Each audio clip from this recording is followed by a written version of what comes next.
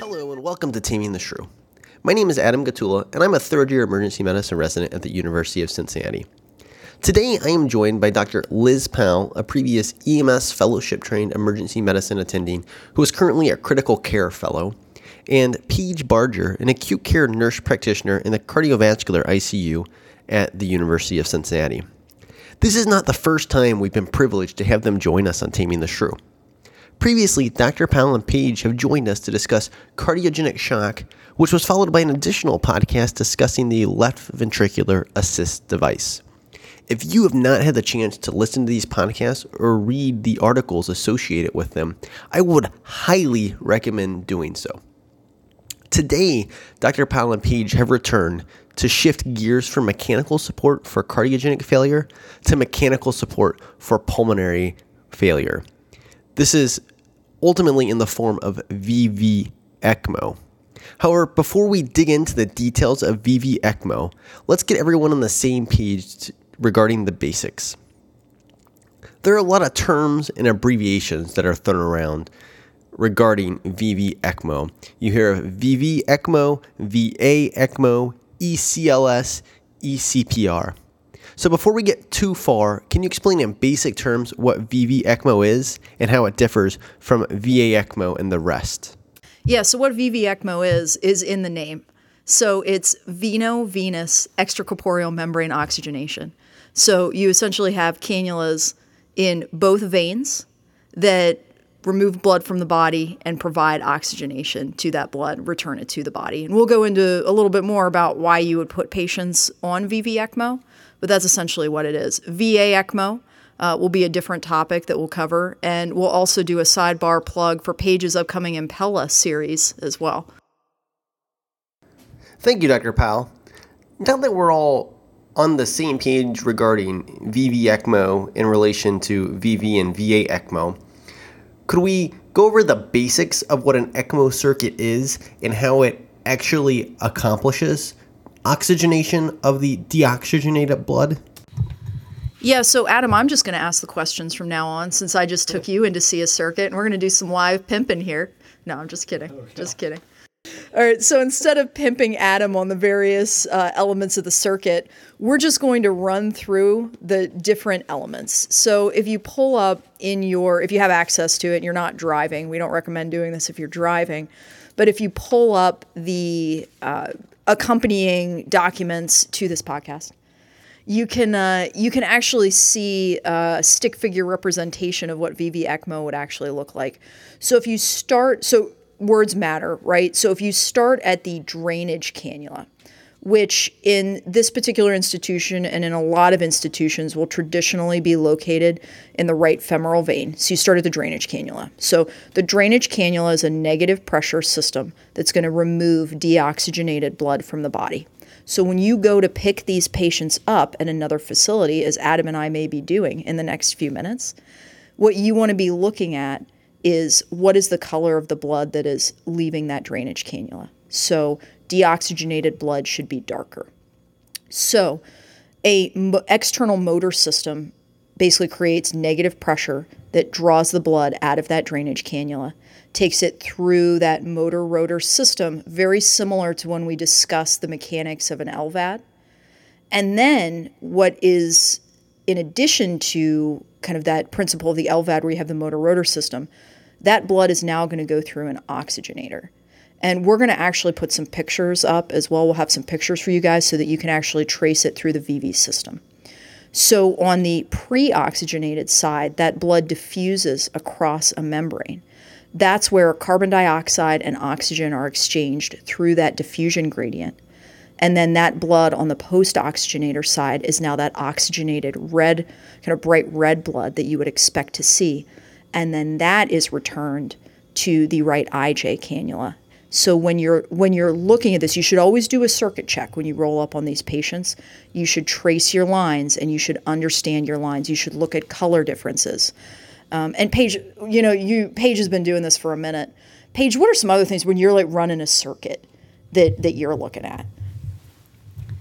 So I think when you're first walking in on an ECMO patient that you've not encountered previously, just like Dr. Powell said, where are your cannulas?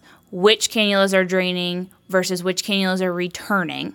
And it's not uncommon when you go to other facilities potentially for them to refer to, while this is veno-venous and this is all in the venous system, potentially referring to them as the venous cannula and the arterial cannula. And while that cannula is not actually in an artery, it is the equivalent of arterial blood, meaning it's oxygenated.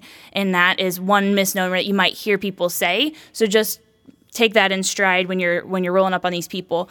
But also, what do your cannula sites look like? Where is the cannula? These cannulas often have coils in them. Where are those coils in relationship to where the cannula enters the skin? That way, if all of a sudden something changes, it has your cannula moved.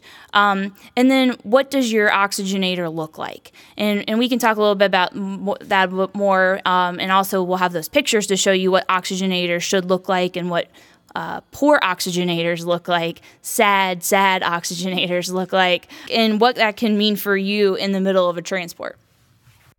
So now that we're all on board with what VV ECMO is and the basic components of a VV ECMO circuit, what patients does this apply to, and who do I in the emergency department need to be considering this on early on in the process? Yeah, so that's a really great question. So I'll start off, and then I'm just going to rely on Paige's expertise moving forward. So we get a fair number of phone calls about putting patients on ECMO, right? But the question that we always have is, does this patient need VV ECMO or does this patient need VA ECMO? So what that basically comes down to is, does the patient need pulmonary support?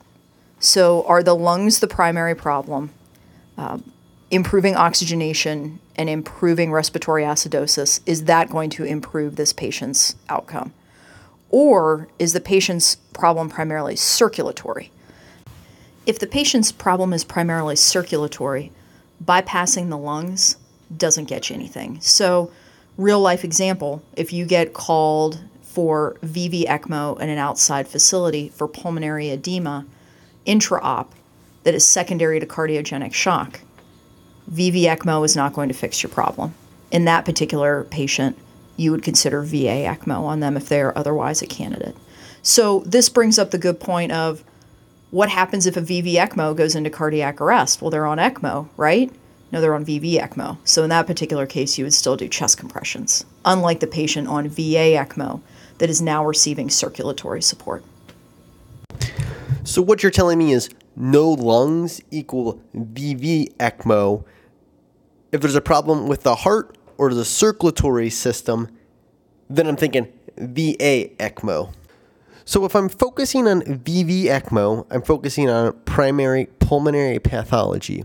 However, there's a spectrum of pulmonary pathology. So is there any hardline indications for VV ECMO? And are there any decision rules that help you decide who might be a good candidate?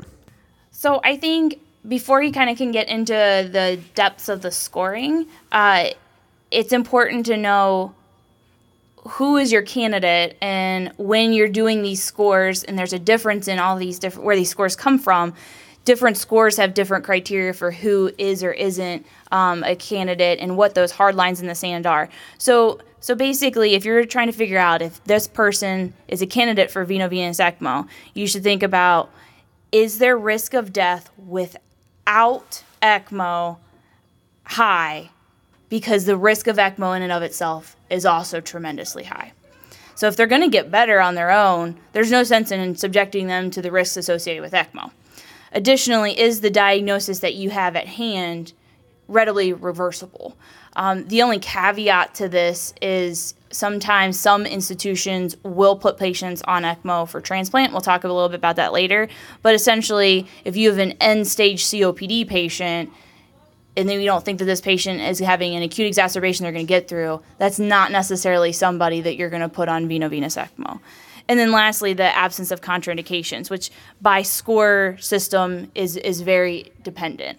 And so basically with VV ECMO, we should really only do this in people who have predicted hypoxia related to morbidity and mortality. It outweighs the complications and mortality of ECMO.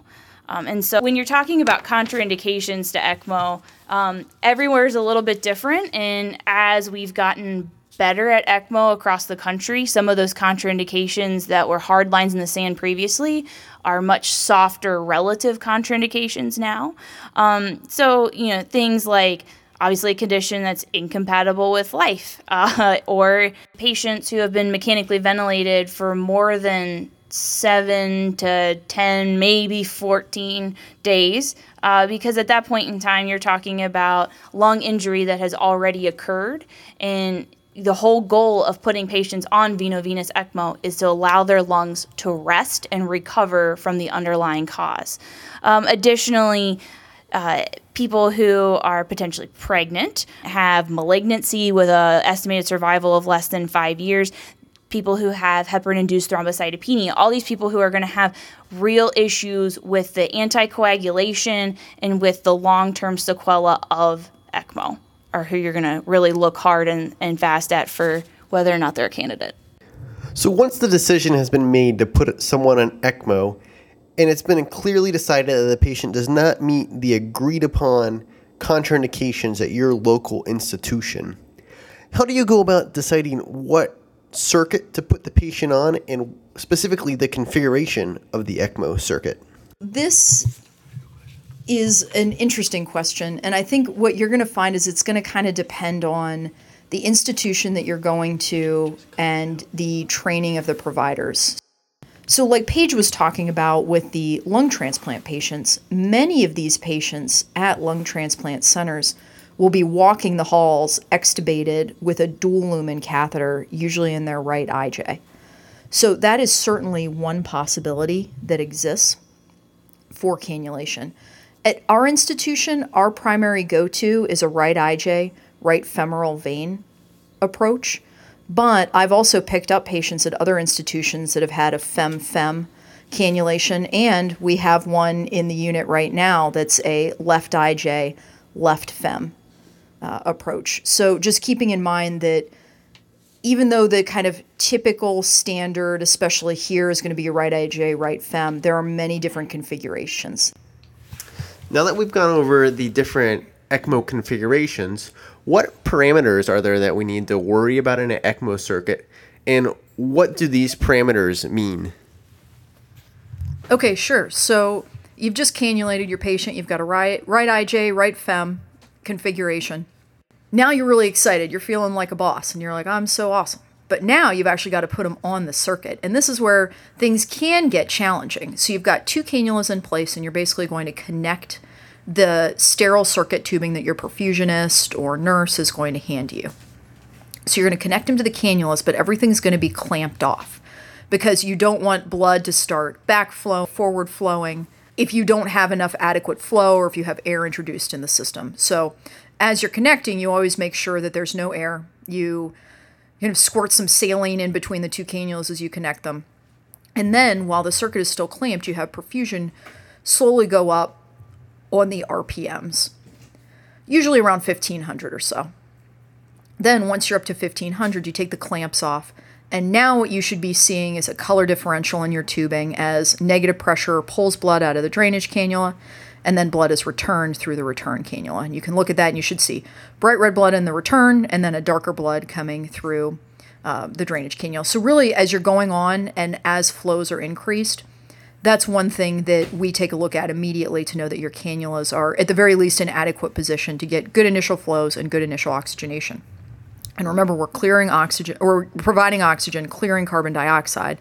We're not providing circulatory support. So the flow that you are going to set in VV ECMO is going to depend on your patient and how much flow they need for oxygen. So higher flows are going to provide more oxygenation. And oftentimes this is just basically a calculation. So you can kind of think about what a patient's normal cardiac index would be. And even though you're not providing circulatory support, you're providing a portion of their cardiac index of oxygenated blood. So you may be looking at having a patient with, an index greater than 2, greater than 2.2, and adjusting your RPM such that you're flowing that amount. Now, you want to make sure that your cannulas are of big enough size that you can get adequate flow, and you want to make sure that the patient is volume resuscitated such that you're not getting kind of sucking down on your IVC or your drainage cannula with that negative pressure. But those are some good places to start. After you've set that RPM rate to get the flow that's desired, you're going to look at your negative and positive pressures of your drainage and return cannulas respectively. Make sure that those numbers in range. Then you're going to secure the cannulas and you're going to transport. So as Liz was talking about in regards to pulling off the CO2 and delivering oxygen, there are two other parameters to look at and be sure that you're aware of when you're transporting. So the first is the delivery of oxygen. And when we talk about ECMO patients, you'll hear us refer to this as the FDO2, the fraction of delivered oxygen, rather than the FiO2, which would be the fraction of inspired oxygen via the ventilator. So when we talk about ECMO, we'll talk about the FDO2. And generally during cannulation and initial transport, you're going to just leave this set at 100%. And in these patients, we're only targeting a goal PaO2 of greater than 55. And so you can increase your flows by increasing your speed on your pump to improve your oxygen delivery, but always there are implications when you get too many high-speed events, and you can eventually cause chugging, which we'll discuss later, and also hemolysis, which would be another complication we can talk about. But then when we talk about CO2 removal, we refer to this as sweep. And sweep gas flow is in gas flows in liters per minute through the oxygenator. And a higher sweep will clear more CO2 more rapidly. Generally, our sweeps are 0 to 10 liters per minute, which is on the blender, right on the ECMO circuit itself. In situations where you can't clear enough CO2 rapidly, we may go onto what we call onto the wall, which will get us up to 15 liters of flow for higher sweep to pull more CO2 off. So once the patient is on the circuit, we have our parameters set and we are satisfied with our parameters. What are some common problems that are encountered in patients who are on an ECMO circuit, specifically a VV ECMO circuit? And what do we need to look out for both in the transport of these patients and once we're back in the ICU? Yeah, sure. So I'll kick it off. So the short answer is there are a lot of things, especially in the pericannulation setting. So you may be picking up a patient that could have been cannulated for hours to even days sometimes, depending on the institution, and you're called to take them somewhere else. That's going to be a different patient than kind of the fresh cannulation. And oftentimes it's that fresh cannulation that has the hemodynamic swings and some of the cannula kind of malpositioning that we'll talk about in a second. So the first thing to think about is in the pericannulation setting, this is going to be a pro-inflammatory, vasodilatory process for the patient. They're going to have these large cannulas put in, and for these patients, they have to receive an initial heparin bolus. They are extremely pro-inflammatory. These cannulas will clot off. You'll hear some very specific instances described where there's no heparin given whatsoever, but I can tell you it's standard for our institution, at the very least, for any cannulation to be heparinized or receive some element of bolus anticoagulation just because of the prothrombotic state of initially introducing the cannulas. So that's number one. You want to make sure that these guys are anticoagulated. You want to make sure they get their bolus about 3 minutes before the cannulas are placed. Typically, we can check an ACT at that time as well, just to make sure that they're adequately anticoagulated. After the cannulas are in place, if you are not the actual cannulator, what you also want to be concerned about is some of the hemodynamic swings. So for the VV ECMO, hopefully what you see is actually a pretty drastic and reasonably quick improvement in their oxygen saturation and PaO2 from just being placed on the ECMO circuit. But these patients can become hypotensive in that pericannulation setting, and you just want to make sure that you have push dose pressors, especially in the VV ECMO setting, so that you can manage those hemodynamics. Usually after the patient is stabilized on VV ECMO, assuming they didn't have any other concomitant underlying process that was causing them to be hypotensive, their hemodynamics typically stabilize. And from a vasopressor perspective, they're usually pretty stable to transport. Now, the other thing that you want to make sure as you're getting ready to head out the door is that these cannulas are in appropriate position. So that can be done a multitude of ways, TEE, TTE, depending on the skill set of the operators that you're working with, versus plain film X-ray works very well, versus fluoroscopy or some other kind of type of live imaging. And the reason, especially when you're doing the IJ-FEM approach, that you want to make sure these cannulas are in adequate position is, as you can imagine, as you're coming up from the IVC to the right atrium and coming down from the SVC to the right atrium, those cannulas can become close. And if they are too close, you basically have return oxygenated blood being drawn back into the negative pressure drainage cannula, and then you're getting recirculation. So you're recirculating oxygenated blood through the ECMO circuit, but not through the patient. And in that particular situation, what you'll see is a sky-high SVO2 on your ECMO circuit. You won't see any color differential in between your two cannulas, and you won't see any improvement in any of the patient's oxygenation parameters. Also, from a cannulation perspective, you want to make sure that the cannula is far enough in. If the cannula isn't at that right atrial junction, these cannulas can actually become dislodged. And in that particular situation, you have a 20-something French hole in a large vein that can literally fall out of the patient sometimes, and then you'll have issues with hemostatic control given the fact that you've just given them a bolus of heparin. So in that particular situation, if heaven forbid you would have a cannula become completely dislodged from the patient, there's a couple of initial things you can do. One of them should be you should go ahead and clamp the circuit. Every circuit should be transported with many sets of Kelly clamps, and you should go ahead and clamp the circuit, drop the flows on the ECMO circuit itself, and then start just aggressively volume resuscitating these patients. We're flowing oftentimes somewhere in the neighborhood of 3 to 6 liters per minute, and so especially if there was an occult loss of cannulation, you can easily lose many liters of volume and blood in a very rapid amount of time.